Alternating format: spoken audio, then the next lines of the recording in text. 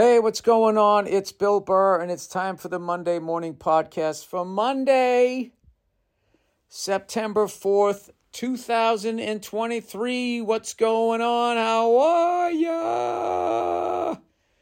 How's it going? Oh, Billy jet lag. Oh, Billy dragging his freckled bottom all across the goddamn world over here. Jesus Christ. I did my show in Dubai, and I have my show in Prague tonight. 16-hour flight. You know what's funny is I actually find flying L.A. to New York or New York to L.A. More brutal than literally flying 16 hours. Oh, is that right, Bill? That doesn't make sense. It's 5 hours and change. How would 16 hours be better, right? It's the mindset. You know, when you got to fly 5 hours across the country, 6 hours across the country, it's like, Jesus Christ, here we go, right? And what the fuck is bing-bonging now on these goddamn things? Shut up. Anyway, you know, you're going to get on the plane and you're just going to be awake, you know, unless you take a fucking red eye from L.A. to New York. Then you sleep on that one, but then you wake up, you feel like you boozed the night before because you don't get 8 hours. You stumble out into a fucking, you know, Uber, a car service, the train or whatever, and you know, I don't take the fucking train because for whatever fucking reason, New York City, New York, concrete jungle where dreams are made of. Fucking subway doesn't go to the airport. All of these people flying in and out of that fucking thing. The fact they came up with this incredible subway system that they've never built subway stops that you got to get on another fucking goddamn fucking train. You know, you already lugged your fucking luggage down the goddamn stairs. You already stood there. You fought off some fucking homeless people or whatever. You get on the fucking train. You got to go through all of Manhattan standing up because it's all fucking crowded. You finally get to the outer boroughs and you get a goddamn seat. And then you got to fucking go back up the stairs. Where the fuck is it? What do I do now? Then I got to go over to here, buy another fucking thing, go back upstairs or down some stairs to get on this fucking thing that the person isn't even driving. I remember when they first tried out that thing over at JFK. Some poor bastard got on it and got killed.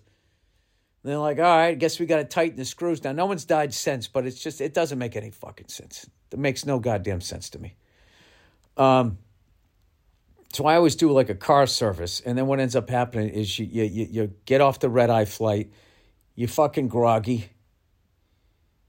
Some guy's holding a sign up for you. You get in the car, and then you immediately get stuck in gridlock traffic trying to get in to the Holland Tunnel, the Lincoln Tunnel, the George Washington Bridge, the Triborough Bridge, the fucking, the other tunnel over there, near where that guy fucking did the headstand and fell off in Saturday Night Fever. Where were you guys? I was looking for yous. Anyway, you know what the lesson in that part of the movie is in Saturday Night Fever when that kid didn't show up for the fight? And where were you guys? I was looking for you. When he said that, he did fucking be like, listen, I backed my fucking car through the goddamn front of the store, the bar, whatever the fuck they were. He did do that. You know? That was something. Okay? But when he gets in there and those guys were calling him a pussy and everything, he'd be like, well, you know, yeah, I am. In order for you to be brave, there has to be a coward. Or else everybody's just the same. So yes, I guess I'm the coward of the crew. And judging by the big fucking ace bandage on the side of your face, it was the right fucking decision to make, no? Anyway, and when you fly New York to LA, I'm just fucking awake the entire time. And just counting down the fucking minutes. So, but if you're going to fly to like Australia or over to Europe or over to the Middle East, the family bag east, right? You fly all the way the fuck out there. You just resign yourself. You're like, all right, well, I'm just on this thing. Yeah, I mean, what am I going to do here? So what do? You watch two movies, you eat, you watch two movies. That kills like 5 hours of it, 4 or 5 hours or whatever. And then you go to sleep for 8. I don't know. It just always works out where I watch two movies, then I go to sleep, and I wake up, and there's like an hour and a half left in the flight. And that's what happened on this one. So I watched Big George Foreman was the first one that I watched, which was incredible.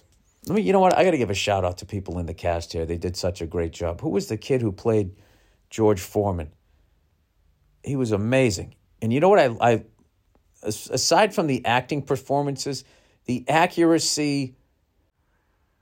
All right, I'm an asshole. I got my recorder on, and then the second I went to the online, I couldn't read anybody's fucking name. I just did like another 5 minutes on the podcast, and that didn't record. All right, so the guy playing George Foreman was Chris Davis. He was amazing. The problem is they got half the cast blocked out here. Forrest Whitaker was amazing. I'm going to butcher this name, but the actress that played George Foreman's first wife, Shein, and it looks like Mom Premier. She was amazing. The guy playing, is it Sullivan Jones? I can see half the name here. The guy playing Muhammad Ali was amazing. Obviously, Forrest Whitaker.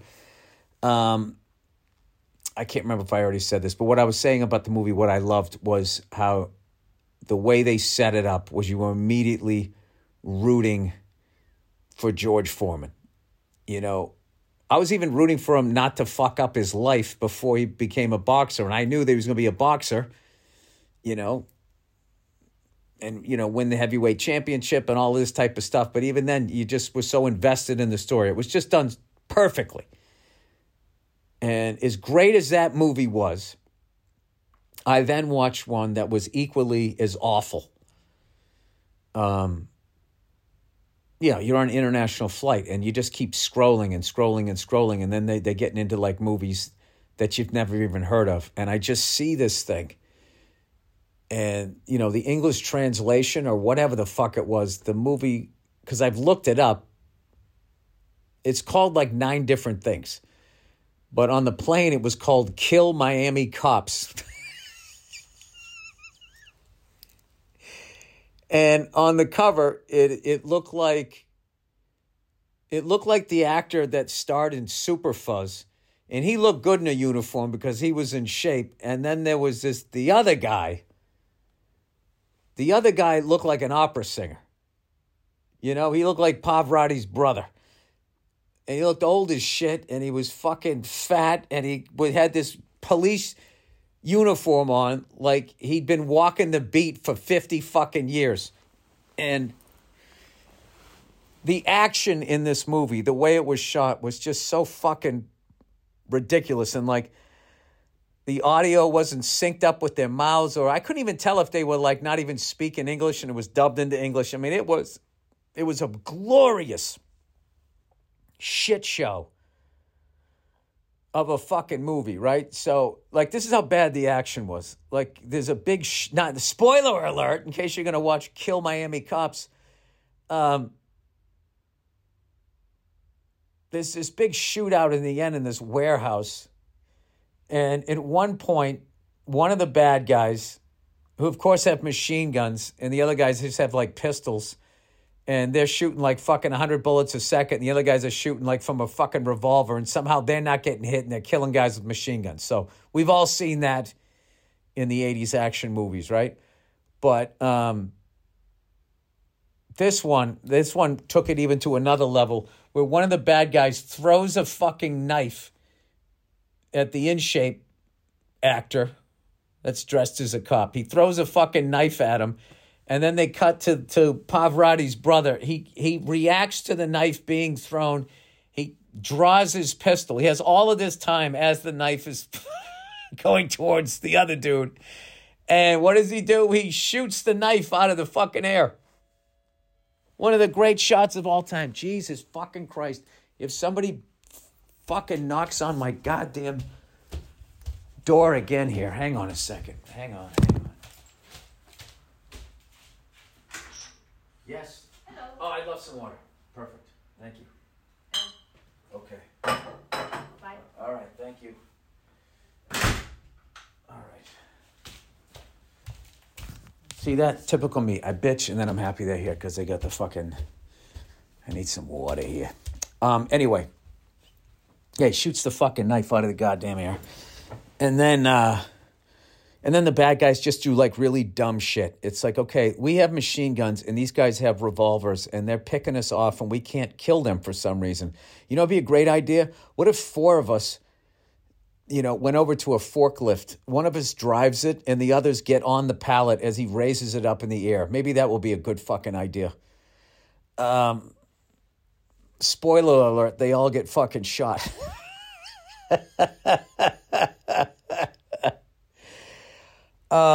You know what's funny is I actually looked them up and they were ridiculously successful.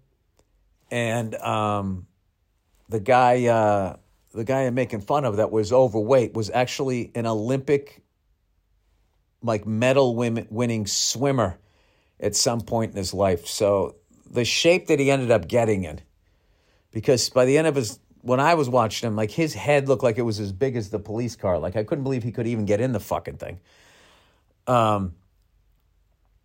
So anyway, I looked him up and I learned all this stuff about him and all the success they had, him and that other guy. And I'm guessing either he got so sick of training to be an Olympic athlete, or maybe he got injured or whatever. He was just or he got sick of the Olympic diet and he said, fuck this. He's just one of those guys, when you watch an old movie and you just look at someone, you're like, there's no fucking way that guy's still alive. And I was really surprised. He lived well into his 80s. So I think all that swimming helped him out. Because if he didn't swim and he looked like that and he was eating the food that we have in America, that guy would have dropped around 63. But he lived well into his 80s. So congratulations to him. But it is a fucking... if you just want to sit down and just watch a fucking shit show with a friend of yours that really enjoys a bad movie, I highly recommend Kill Miami Cops or something like that. Miami Cops Die. It didn't even make sense because no cops die. Because I saw the cover and I'm like, wait, are those 2 cops killing Miami cops? Are they bad cops? I don't know. Who knows? That's kind of over here when you travel. And you know what's funny? As far as people, especially here in Europe, is just some of the shit that they wear. Like a New York Yankees hat. It has nothing to do with the Yankees. It has to do, I don't know, about America or something. America, ciao, Bella. Ciao, Bella. I just saw a couple. I think they were speaking German. I was sitting in this cafe, just watching, the whole thing go by, which is what I love to do. And this couple shows up, just total label whores, right? So the woman has on a white Yankee hat, and it's all white. It has nothing to do with the Yankees. It's all white, and the Yankee logo is in gold. And then it said something on the side that was also in gold, like the MLB or something. I don't know what. And then she had a white blazer on. So the cap matched her blazer and then had Chanel glasses, Ciao, right? Remember that? I love that special What's His Face did where he kept going, ciao. That's what I just kept thinking of. And then the other guy, the dude, German guy, had on, I don't know what the fuck he had on, but he had a fucking hat on that had the American flag on it, and it said freedom, and then where the stars would be for the 50 states, it had the Under Armour what do you call it? The logo. And I just want to be, excuse me, I'm American. What in the fuck does that hat even mean? What are you guys doing right now? But that's one of the things I love going overseas, and you just see like these weird names for movies and these weird interpretations. I mean, we do the same shit to their stuff, but I just don't know because I'm living there. So I'm not acting like we're better or anything. It's just funny to watch.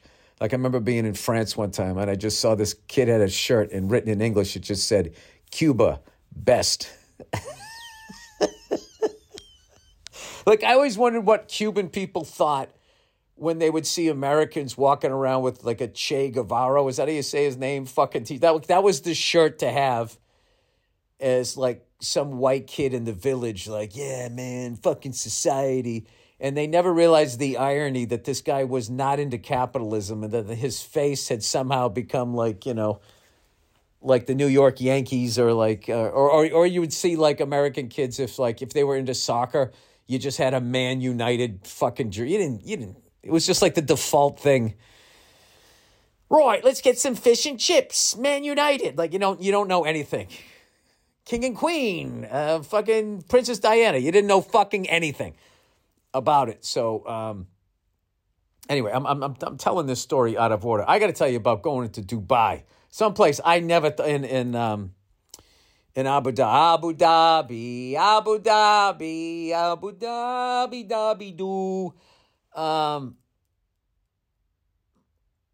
I got to tell you, out of all the fucking places I've been to, and I've been to a lot of them, I don't think I've ever been to a place where I out loud said, I can't fucking believe I'm here as many times as I did when I was there. I had such a great time. The people were amazing. It was hot, okay? It was another level of like hot. It was like 92 or 97 degrees out at night, at like midnight. And like walking down the street, like we landed at night, all of us, and we were like walking down the street and we were like, this is no fucking joke. This is, and it affected how everybody just, you have this, it's like you're still walking, but it's almost not walking.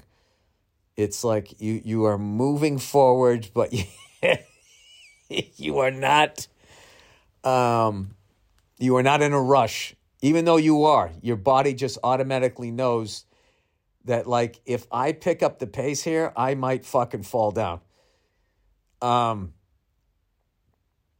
And the first night we went down and there was this giant TV screen and we sat outside at this bar and we watched like the end of this soccer game. And I always call it soccer and I always will because it fucking annoys people that aren't in America. Cuba, best. Soccer. We sat there and I'm smoking a cigar, which is so stupid, 97 degrees out. And I'm like, look at that. That's the fucking Persian Gulf right there. I got to go in it, right? So, you know me, I'm terrified of any sort of body of water. So I go over there. I got up to basically my knees, and I took a picture with Nate and Bianca. And at one point, like this thing of water went up, and I went, what the fuck is that? What the fuck is that? I didn't realize Bianca just sort of like splashed the water up to add something to the, young people. They know how to Instagram.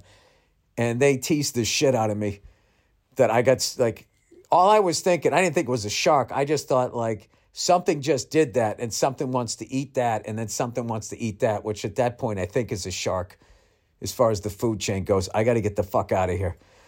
So anyway, I don't think I've ever been so, like, apprehensive before a goddamn show because they were saying, don't talk about religion and don't make fun of the country.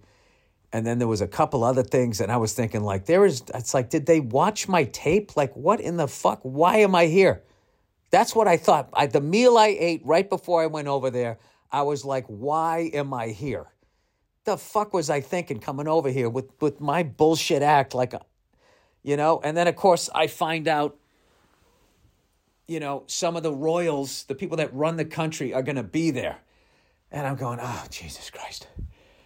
I'm going to get this. This isn't going to be good. And then people going, oh, so and so came over here and they said this and they got in trouble. Da da da da da. Right. So whatever. So right before I go there, right, I'm trying to psych myself up. So we're riding from Dubai over to Abu Dhabi, right? And we're driving down there. And, everybody's kind of like nervous. Like, okay, what can we talk about? What can we not talk about? Da da da da da, right? And then we get there and I walked in the arena and then it just felt like a show, right? And I'm thinking like, I don't want this to be a bunch of expats. Right? I don't want to come here and just perform in front of a bunch of white guys that are like fucking, working for banks or something. So I peeked out and I saw a nice mix of people. I saw the bankers, and then I saw the guys with the that onesie thing, whatever they call it, dish dash, whatever they call it, right? Which I swear to God, if I spent one more day there, I would have bought one. Because I'm like, obviously these things cool you off, but I'm afraid that if I put this thing on, somebody's going to fucking be offended, right? I didn't know, right? So I get there and Kenny goes, okay, I talked to him. You can do your whole act. There's not a problem. Just don't bring up religion or make fun of the country. I said, that's it? And they said, oh yeah, and you can't say domestic violence. And I said, why? And he goes, I don't know. And I was like, can I say slap the shit out of her? And they was like, well, they just said domestic violence. I said, all right, fuck it, I'm going to say it. So anyway, Bianca goes up first. And there was just a crowd, man. They were fucking great. Did whatever she wanted. She killed. And then Nate went up there. And he was like talking, joking around about being there. And they were totally fine with that. So by the time I got up there, it was just like a show. And I went up there and the reception I got, I couldn't believe it. It was like I was playing like New Jersey or something. And I did my show. And what I learned doing the show was how much you can learn about people by what they laugh at and the way they laugh at stuff. And I was getting those laughs that, there was one joke that I was thinking of doing where I bring up 9/11 and I was like, I don't know how they're going to take this. So and I did it and I got that fucking laugh. I don't know, as a comic, right? I always like, if I'm talking about something outside of me and my world, what I do when I'm in America is I look around the room to make sure that the subject I'm talking about, those people are laughing, right? Like, say I'm doing a joke about race that involves black people. I'm not looking at the white people in the crowd. I'm looking at the black people in the crowd. And if they're laughing in the right fucking way, or if they're not laughing, I know I need to keep working on it. Or I had this joke about Armenian people, and not only did they laugh, they came up. I was like, was that all right? And they were like, that 100%. I know exactly what you're talking about, right? And I got that laugh in Abu Dhabi. And after that, I was just cruising, and I had the best time. And then afterwards, it was such a funny conversation. They said that it's customary that if the royal family comes down, you got to meet them. And they go, do you want to meet them before or after the show? And I hate meeting people before the show because I want to focus on the show. And then if I meet them after, if they didn't like it, they'll just leave. And if they like it, they come down. So it's kind of a better thing. So anyways, the show ends and I was looking at Kenny. Was that fine? He goes, totally fine. Live Nation, everybody said it was fine. I said, great. I said, are the royal family people coming down? And Kenny's like, His Highness had to leave, but His Excellency is coming down.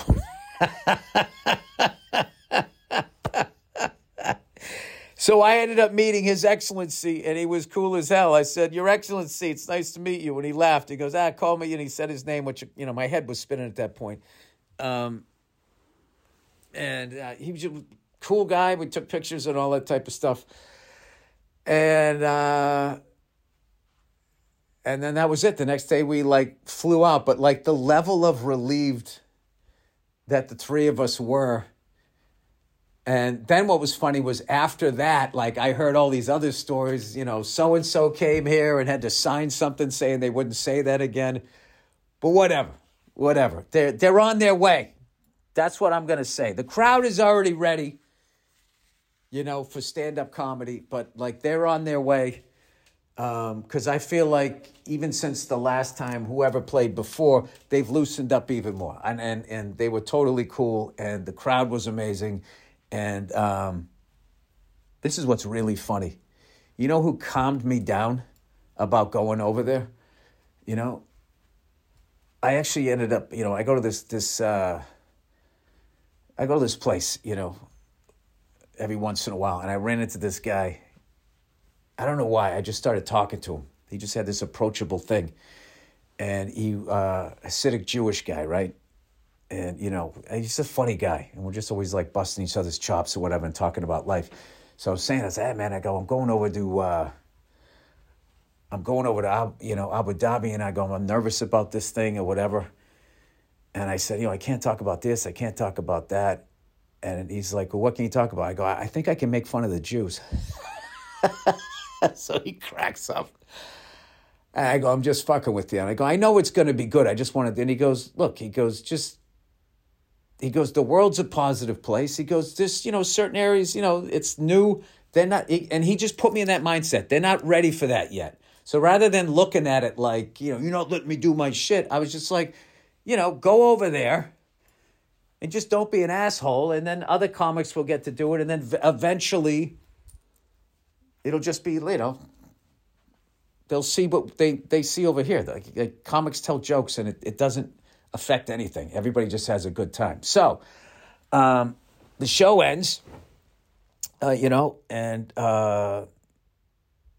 we got this great picture, and I can't even tell you what how mind-blowing it was. I think I said that in the show. To go that far away from where I live and to have anybody even know who the hell I am was unbelievable. And, I was sitting at the hotel and this waiter came up, asked me, you want something to drink or whatever. So I got like a water. And he goes, oh, I don't want to bug you, but I'm a fan of your stuff. I was like, really? He goes, yeah. He goes, that Philly rant was great. I go, you saw the Philly rant?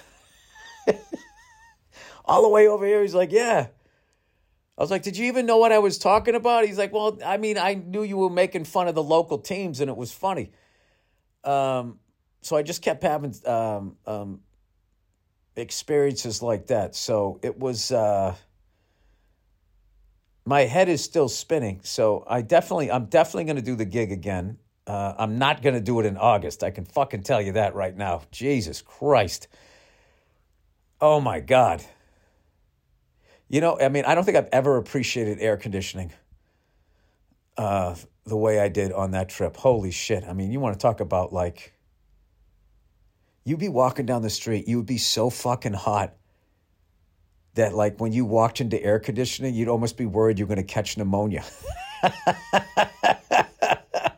Oh, I almost forgot. So I told the story when I was on stage about going into the Persian Gulf, and they started yelling, going, no, they go Arabian Gulf. I'm like, what?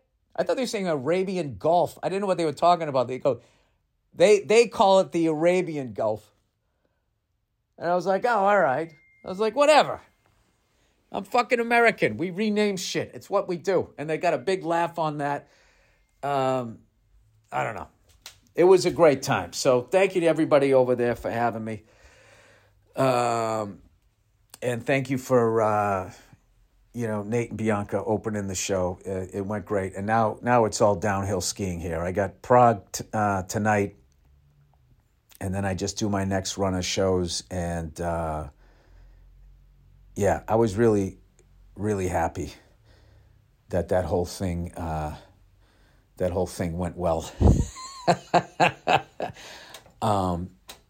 It's sort of the shit you just go through that when you're on like the road, man. It's just like this far away. It's just like you have this act that works in the States, and then you just leave, and you're like, what? Like you just hear these like you want to go out to the Middle East, like fuck yeah, I would love to.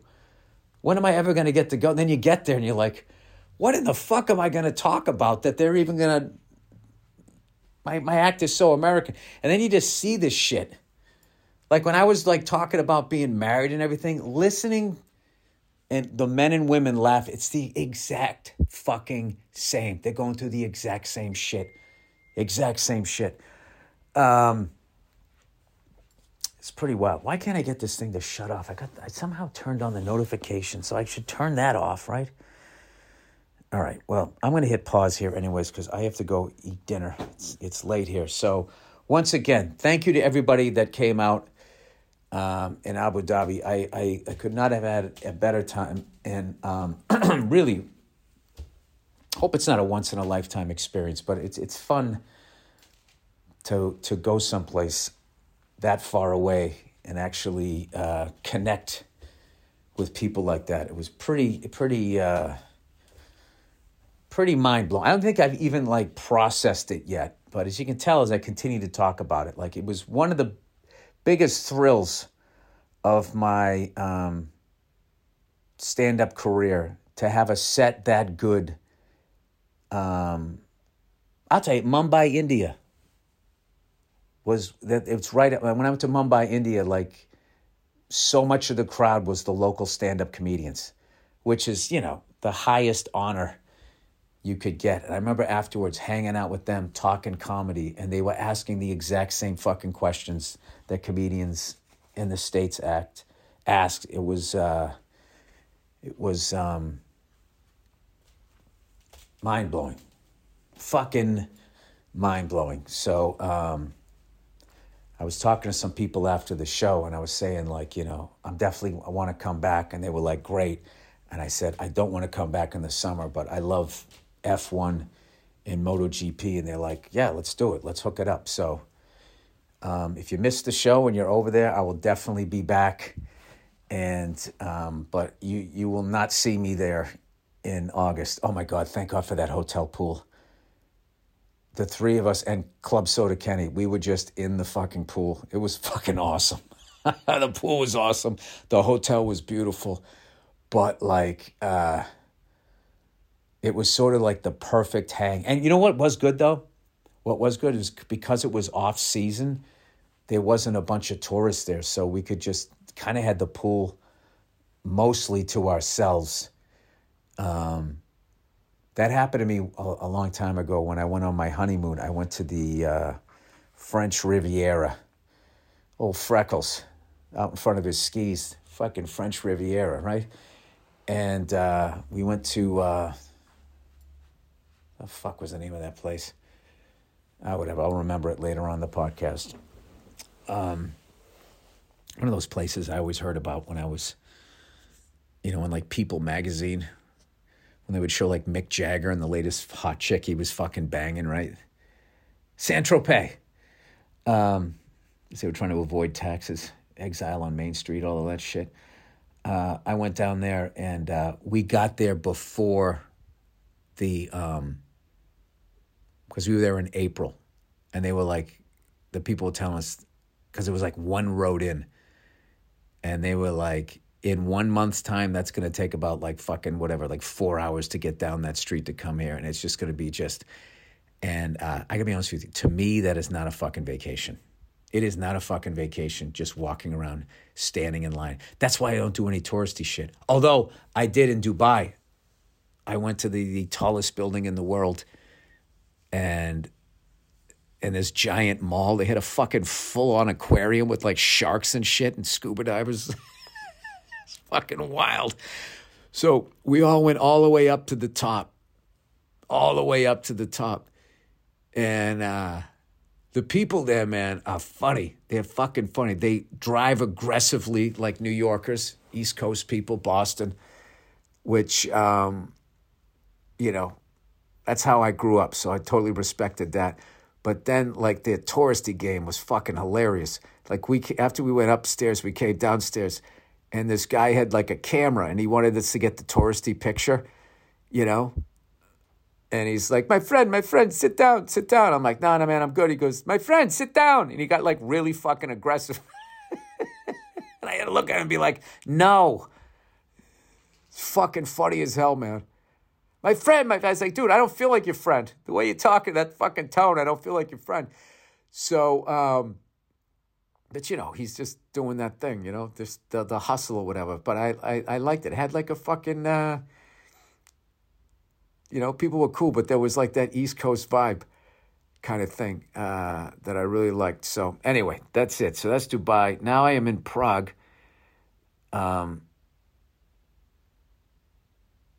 Just incredible. And today I went over to that church where I, you know, saw this whole documentary on how 7 Czech soldiers whacked. I'll get all the information here. I'm just about ready to go out to dinner, but they whacked this fucking one of the most murderous piece of shit Nazi guys. They fucking murdered the guy, and then they were hiding in that church. And they always go, somebody betrayed where they were at. It's like, you mean got tortured? I don't know how it is, but whatever. And then like the 7 of them held off like 700 Nazis for I don't know how long. And I think 3 of them got killed upstairs, and then they were downstairs, and they still were fighting them off. And in the end, when they had killed as many of the Nazis as they could, and they knew they were going to get overrun, they just all committed suicide. And you go down there, and it's just like, the bullet holes are still in the, in the walls, man. It's fucking wild. And one of the, that's right there with like the beaches in Normandy. All of that stuff is just amazing. Those stories and the bravery of the people. And I remember I'd come here like 4 years ago and then heard about the story after. I was like, fuck, I would have loved to have seen that. So I'll tell you what's wild about the story is that when Germany took Czech, and they didn't even have like a decision. Like there was like a meeting between Germany, somebody else, and like England. They don't even have like the Czech president even there. He doesn't even get to make the fucking decision. And England co-signed on it because they didn't want to have another world war. And they kind of let him take Austria and then Czech, thinking that they were just going to stop, I guess was the idea. So I just can't imagine being that president, like having to make that, like, what do I do here? Like the German army, do I just say, fuck that and fuck what you guys just signed? I mean, and then a bunch of countrymen are going to get killed, blah, blah, blah, blah, blah. Do I agree with this? Like having to make that fucking decision, knowing that no matter which way you go, if you don't say anything, they're going to look at you like you're, you just gave up the country. And then what was fucked up is then you see what 7 guys were able to do. Then you got to be thinking like, well, fuck, man, if that's the kind of balls my people have, I should have fought these guys. There was, you know what it was? There really was no fucking, this is all hindsight. I was just reading these things today, so this is all like new information to me, so I'm probably getting a lot of this wrong. But like one of the things that fascinated me was then at the end of the war,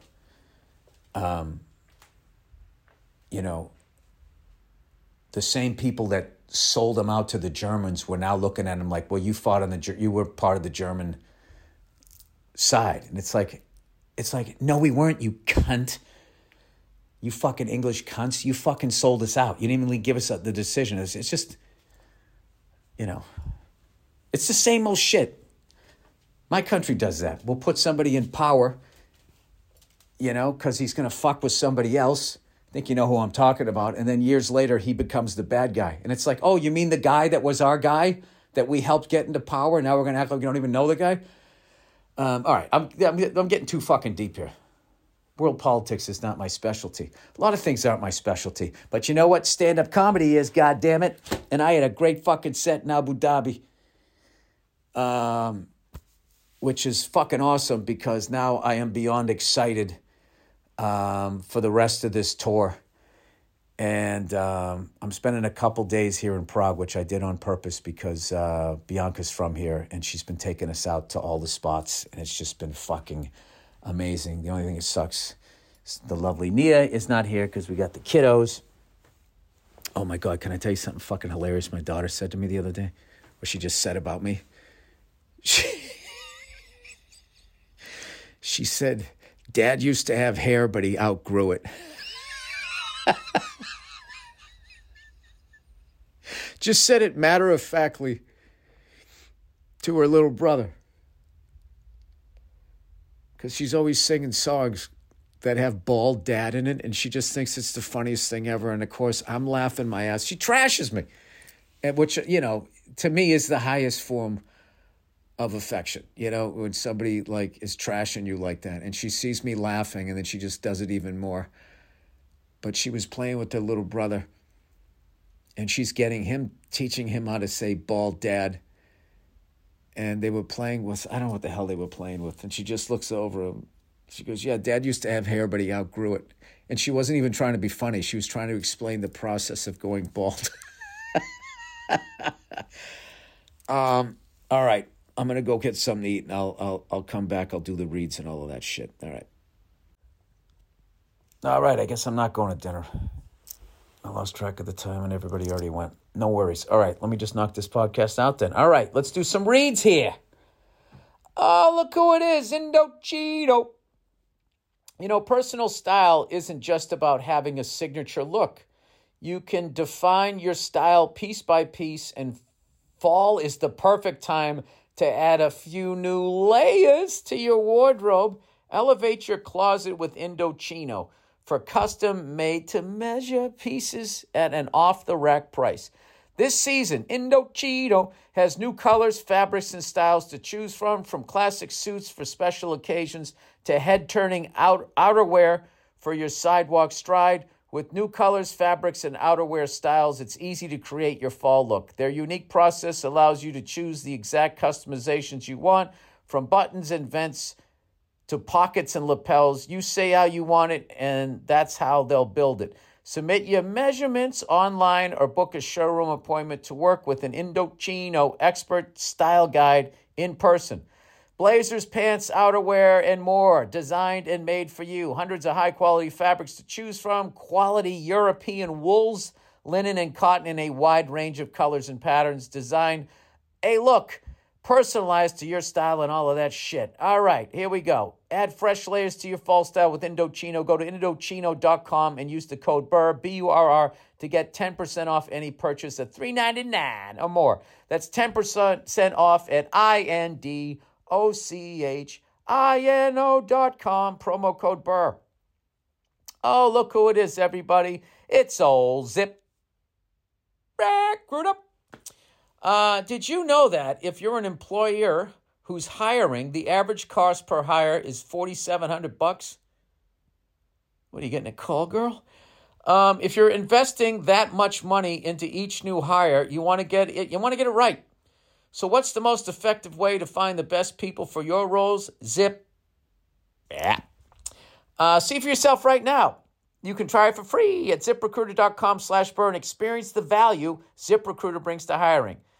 ZipRecruiter lets you try before you commit. There's no cost to try. You can post jobs for free so you can see for yourself how effective it is in helping you hire. ZipRecruiter gives you the power to zero in on top talent. Got your eye on an excellent candidate? No problem. It lets you reach out to them. You can easily send candidates you're really interested in a personal invite to apply to help your job stand out amongst the competition. It's simple. Zip helps you get hiring right. 4 to 5 employers who post on ZipRecruiter get a quality candidate within the first day. See for yourself. Go to this exclusive web address to try it for free before you commit. ZipRecruiter.com/burr. Again, that's ZipRecruiter.com/burr. Spell out burr, B-U-R-R. ZipRecruiter, the smartest way to hire. Oh, look who it is. Oh, Jesus Christ. The most loyal of all loyal as far as advertisers go. Stamps.com. They've been with me since I had The holiday rush means more mailing and shipping for your business, but it doesn't have to mean more stress. You can put your feet up and rub your balls with Stamps.com. It has been helping businesses like yours save time and money for 25 years. I didn't know they were around that long. And it can help you get ready for the holiday ramp-up. All you need is Stamps.com's premium rates for all your postage needs. Your own personal post office, wherever you are. With Stamps.com, all you need is a computer and a printer. They even send you a free scale so you have everything you need to get started.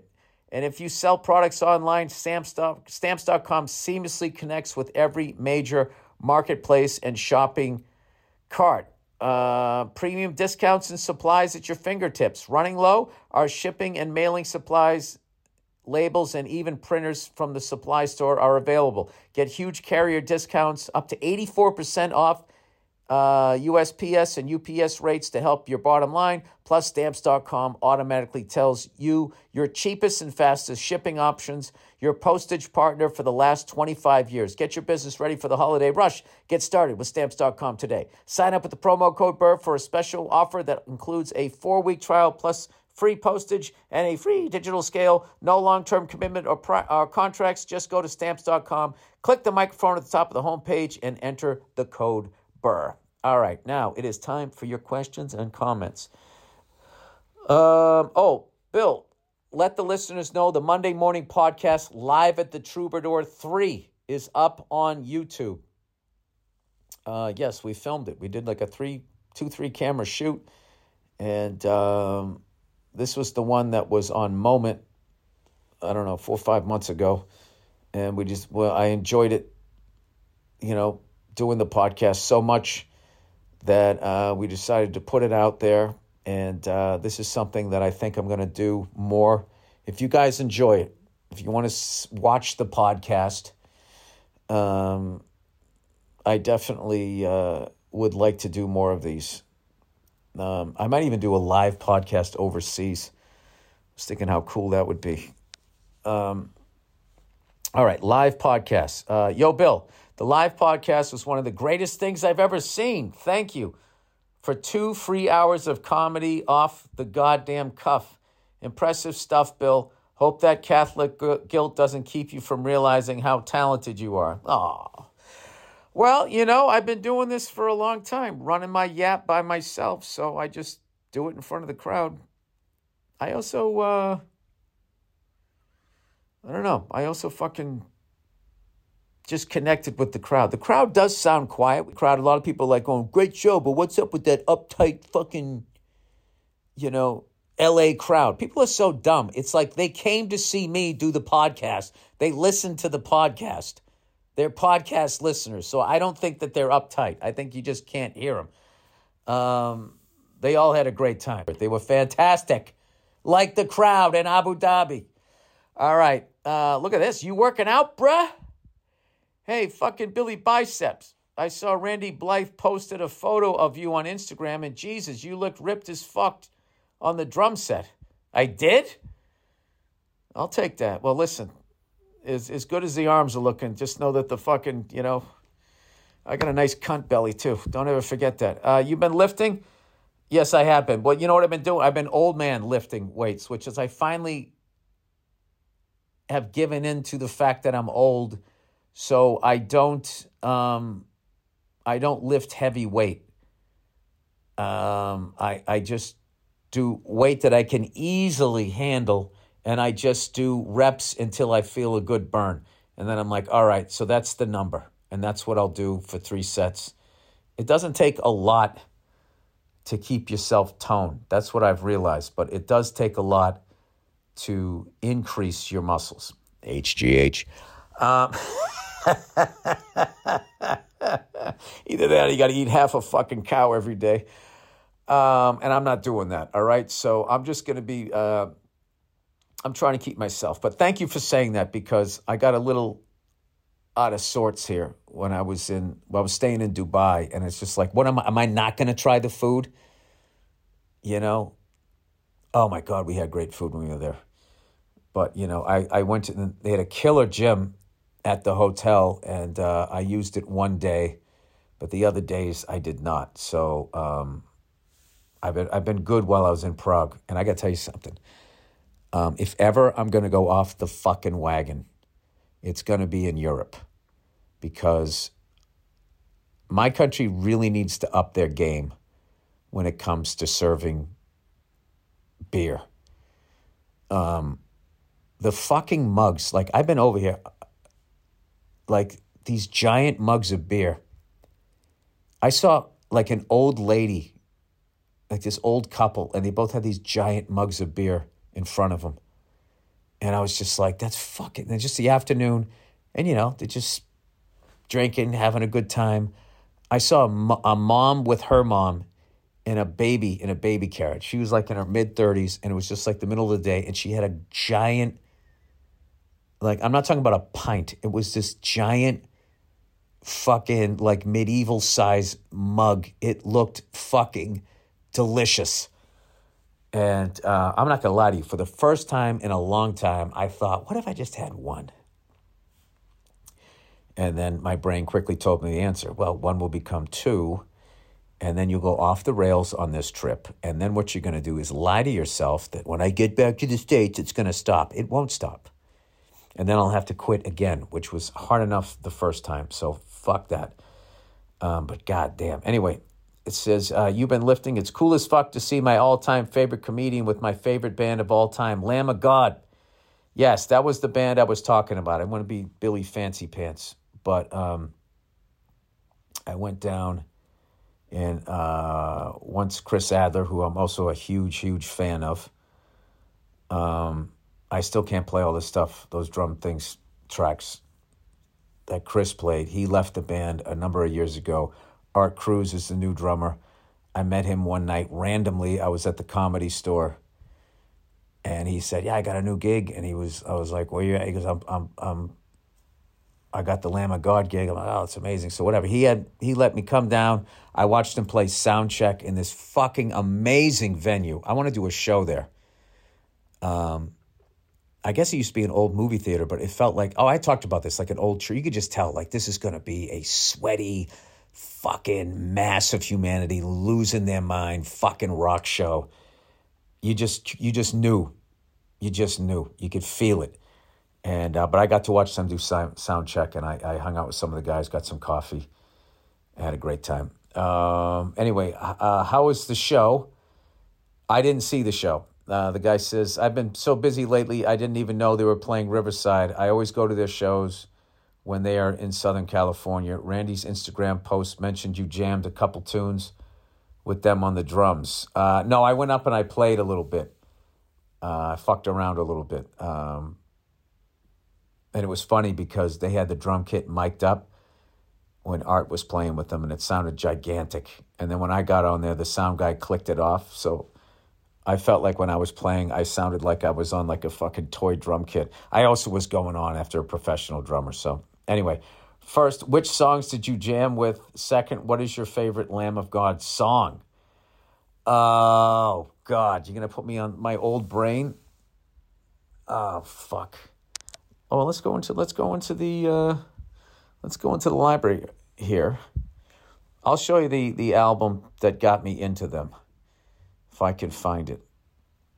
I bet if I listen to it now, I could figure out some of the drums. These are the ones I have.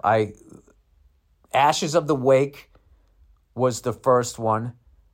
Now you've got something to die for. That was a great one. Omerta was great.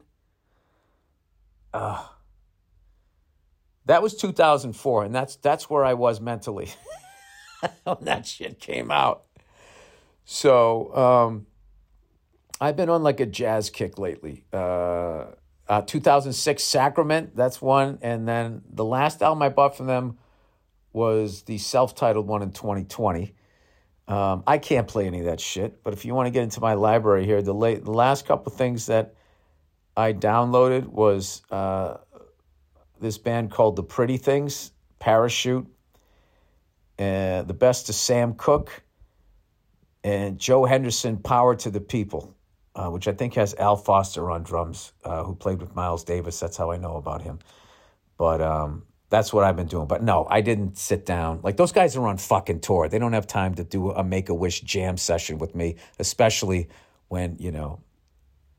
You know what I did? I sat down and I was thinking, what am I going to play? So I was thinking I was playing Pantera. I was actually playing Primus.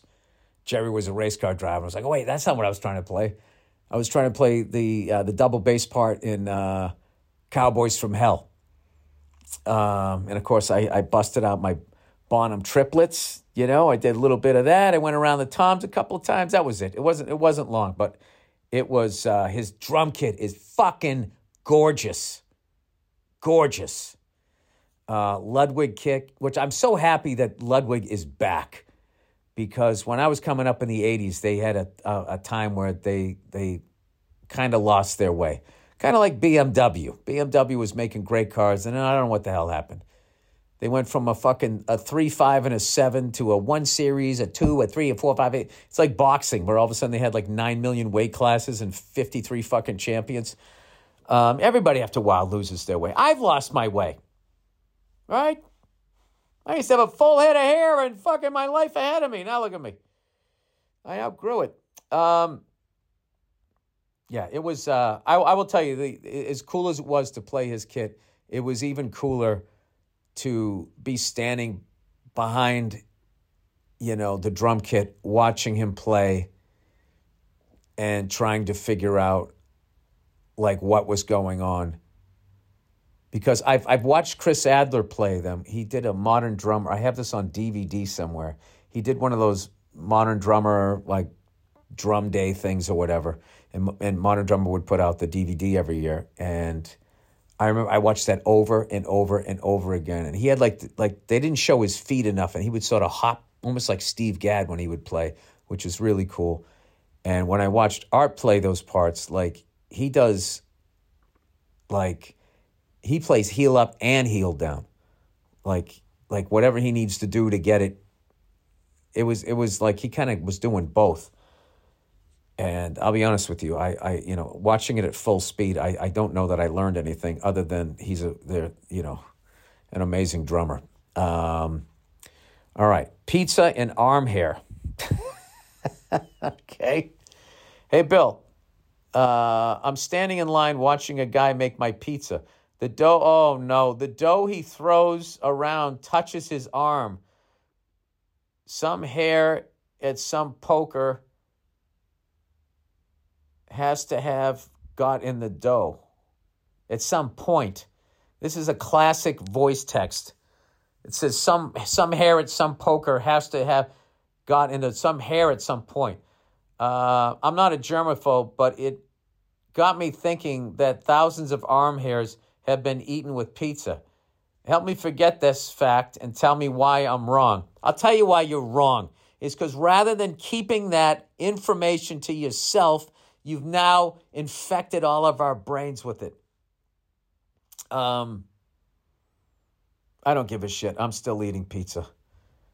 But I do like, that's my only thing I don't like about pizza is I don't like watching somebody I don't know prepare my food. You know? Like, if my wife's making me dinner, I enjoy that. It's like, that's right. You work for me. This is the power structure. You are the woman. You go in the kitchen and you make me a fucking meal. I'm kidding. No, I don't like watching strangers handle my food. Even if back in the day, like, you're at like a Subway and they put on those fucking... You know what I always loved is when somebody would put on like the rubber gloves and then they just leave them on all day and they're talking to you and they're like rubbing their nose. But it's like, so at this point, you're just protecting your hands from you. But all of you is fucking on those gloves. You ever do that order? What do you want? You're like, let me get this, and then you just see something like that. You're like, you know what? I know what I want to order. I want to order. Forget it. Forget about it. No, I'm good. I'm good. Keep the money. I don't even want to go through the whole fucking thing. You just take that, buddy. You take all that money and you fucking go buy some hand sanitizer with it. All right, song I can't stand. Hey, Billy Baldbag, big fan of the podcast, long-time listener, blah, blah, blah. On to the shit talking. I personally can't stand the song Come On, Eileen by Dexy's Midnight Runners. And I have two theories as to why. Yeah, I fucking hated that song. I fucking hated that song when it came out. Come on, Eileen. And then they just sort of morphed into a cover. Da, da, da, da, da, da. Didn't it go beep, beep, beep, beep, baby, baby, where did our love go? And I just hated the sound of the keyboard. But now I go back and I listen to it and it reminds me of that period in my life, so I don't mind it. But that's a good call. Yeah, I fucking hated that song. All right, first of all, my first ever girlfriend made it our song. He put that in quotes. In other words, he had no say in that. When we were teenagers, and I can't for the life of me remember when, how, or why. Well, I mean, that should have given you good memories unless she broke your heart. There was something smug about this self-mythologizing behavior that I can't help but think about her every time I hear it. Side note, it's incredibly likely the origin story occurred during some early teenage binge drinking bouts, hence the lapse in memory. I'm starting to understand why she broke up with you. Did you immediately just go from 0 to 900 with your drinking like I did? Secondly, and speaking of drinkers, similar to your aforementioned Neil Diamond stadium pleaser, I think that the participation in the breakdown section, Come on, Eileen, is what is the most infuriating for me. The tempo slowing down and everyone singing, come on, Eileen, Telluride. Oh, yeah, it's awful. Do you ever think they know that? They have to know that, like when they're in the studio. You know, they got to know that shit. That it's like, all right, we got to dumb this down. If we're trying to sell out a fucking arena here. Let's just write some mindless shit that is fun to sing. I just remember too, like the lead singer looked like a street person. He looked like he was homeless. That was another thing that I didn't like. I liked like fucking, I hated myself growing up. So I liked seeing rock stars that made me want to be them. So maybe when I saw that guy, he looked like a brunette me. I don't know. Who knows? But God bless them. They wrote a hit and they're still living off of it. God willing. He goes, the tempo's slowing down and everyone's singing, come on, Eileen, Telluride, and banging their fists against the bar like they're suddenly committed to living in the musical universe and ready to break into song at a moment's notice. Yeah. That was like the Moni. Get laid, get fucked.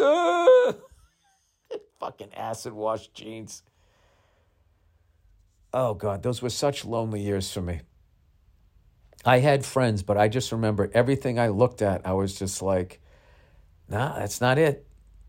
Just searching, like, where do I fit in? And when I was, people go, get laid, get fucked. I was just going, I don't know what bus this is, but I'm getting off this. Next time this bus stops, I'm fucking getting off this thing. I don't know what this is.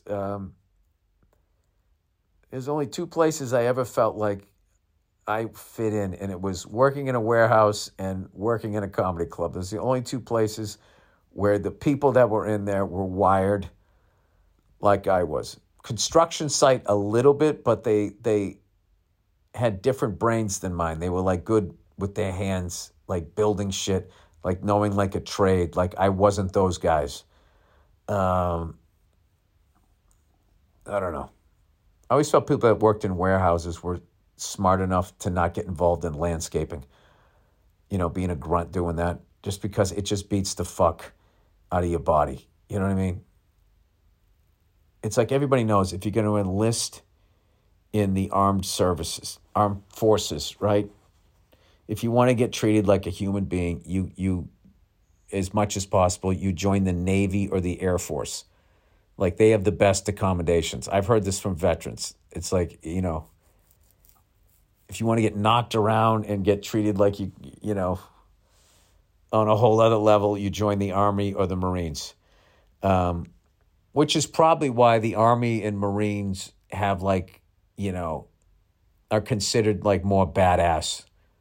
Oh, let's get this going, huh? How would you rank them? It's college football season. I'm over here. I'm missing out. The Marines are probably considered the most badass. Then the Army.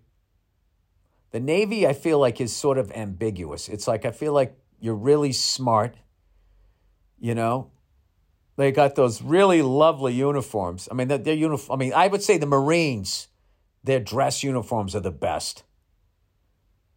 Then maybe the Navy. And then Air Force, I love aviation. But the funny thing about the Air Force is most people don't end up flying the jets.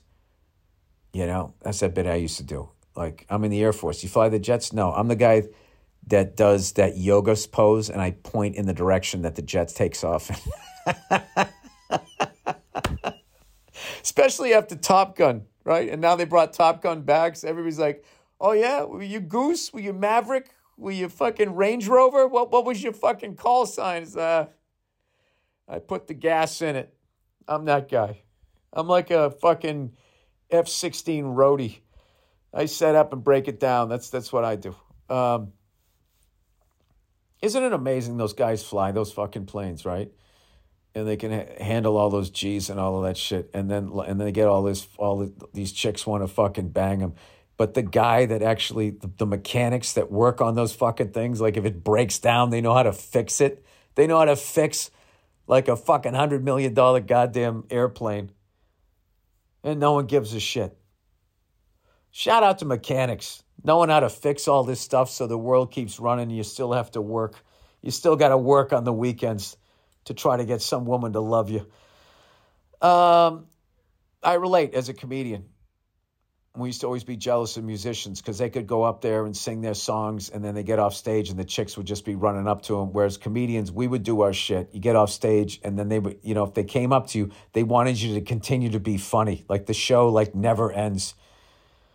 All right, song I can't stand. Dear Billy Copperbush. I like that. I like the idea that my pubes are the color of a precious metal. And just like copper, over time they change color.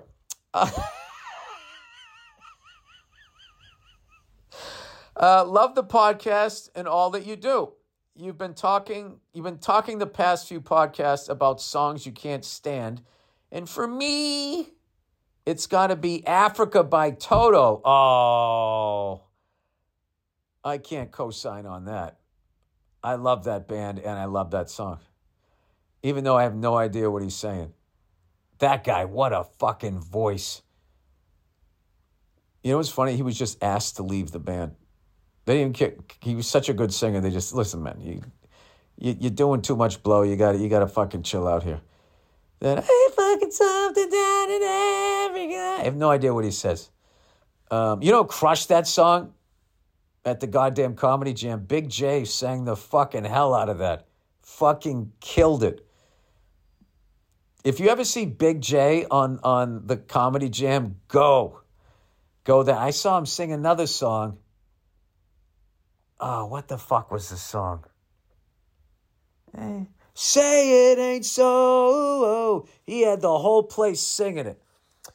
All right. I'm 23 and regularly go out to college bars where that song is played. Africa is played pretty much every night. All right. I don't want to hear that song every night. And while everyone in the room is screaming the words at the top of their lungs, my blood starts to boil to the point of wanting to commit a hate crime. I know what you're saying. I think sports is the only time where I feel like I want to be part of the crowd. Where every time else when I just see, everybody just losing their mind about a song. Yeah, it's weird how those old songs are catching on. I went to a USC basketball game and they had that Journey song on. Don't Stop Believing. And these kids were losing their fucking minds. Now, it didn't bother me because as an old guy, I thought it was like, oh my God, like, this is cool that these young kids think anything that came out in my generation. That was a little before my teenage years when that came out. Anyway, the guy says, hand down, that has to be the gayest song released by a rock band in the 80s. Would you agree? No. No. All right, if not, what are some of the other gay rock songs released from that era? Thanks and go fuck yourself. I gotta think. Well, you know what was funny? Was a lot of the songs that when I was a kid and I was listening to metal, so I don't like that song. That song's gay, right? And then meanwhile, I would watch a guy in full makeup, essentially dressed like a woman. But there was guitar, and to me, that song has balls, right? So, I mean, if you saw some of the shit I was listening to, and it was considered metal, and it was like, and you go back and you watch it, and you're like going, oh my God, this is like Rocky Horror Picture Show, which I've never seen, but I don't know. What are some of the lame rock songs? I guess you're not supposed to say gay anymore, right? You're supposed to say, you're not supposed to use it like that. Knock It Off. Remember that? This always happens to me with music. Why can't I fucking remember? I'm going to get one. All right, I'm just going to start naming songs that I liked that were a little out of my wheelhouse. That one band, one of the, she's a beauty, she's one in a million girls. Remember that rock that wasn't like hard rock? It was pop. Like, what was the other guy? Our love's in jeopardy, baby. I fucking love that song. Oh, 8675309. Like, whatever that was. That part of rock. God damn it. You know what? You caught me. I'll answer this on the next one. I would say like any of those ballads that were like say like REO's Speedwagon, or that Come On Olivato, Mr. Roboto, like Styx, right? Like, those were bands, like, it's like, what the fuck are you guys doing? Are you a rock band? Or are you trying to be more like, rock opera? Like, I don't know what the fuck is going on. Like, I could never, like, I always find with those bands, their early shit. It's like their early shit was, it had balls to it.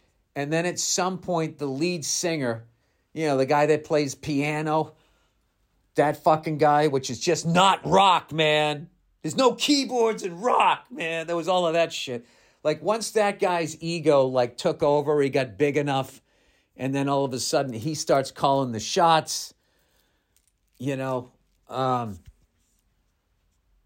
that didn't always, that wasn't always a bad thing. Because early Journey was like, actually, I think they were like more like a prog rock band. And then when Steve Perry got in, he took them in this different direction, but then they made all these great songs. So there's no, people, there are no absolutes. But, fuck. It's such a good question. I know there's so many of these songs when I was growing up, but now I like most of them I like now. Like, I remember I hated Culture Club. I couldn't relate to the music at all. I was weirded out that there was some dude dressed like a woman. Like Boy George could have dressed the exact same fucking way, except have an electric guitar and had some fucking heavy riffs, and I'd be like, fucking Boy George rocks. Like, it was so fucking stupid, right? But I was stupid. I was dumb back then. Now, I listen to Boy George. Oh, I got two right here. How about this? Songs that you used to think were lame, and then you go back and listen to them, you're like, oh, that's actually really good. I would say Boy George and Simply Red. When I was fucking growing up, I was like, man, fuck those bands. Fuck those bands. That's fucking lame. I ain't fucking listening to that fucking bullshit. Now listen to the guy Simply Red. I'm like, that guy's voice is fucking unbelievable.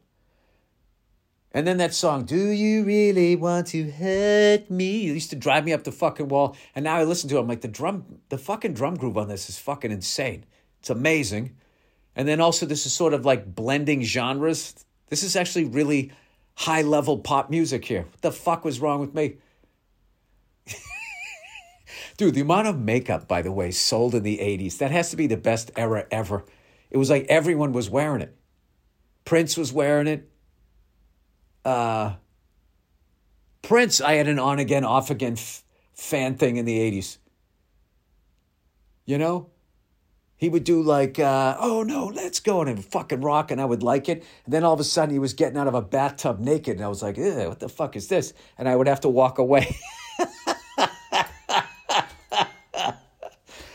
I don't know. It all comes down to personal preference. But then in the end, I go back, and at this age, and I listen to it, and I kind of love all of it. And I just realized that I was just a fucking idiot kid.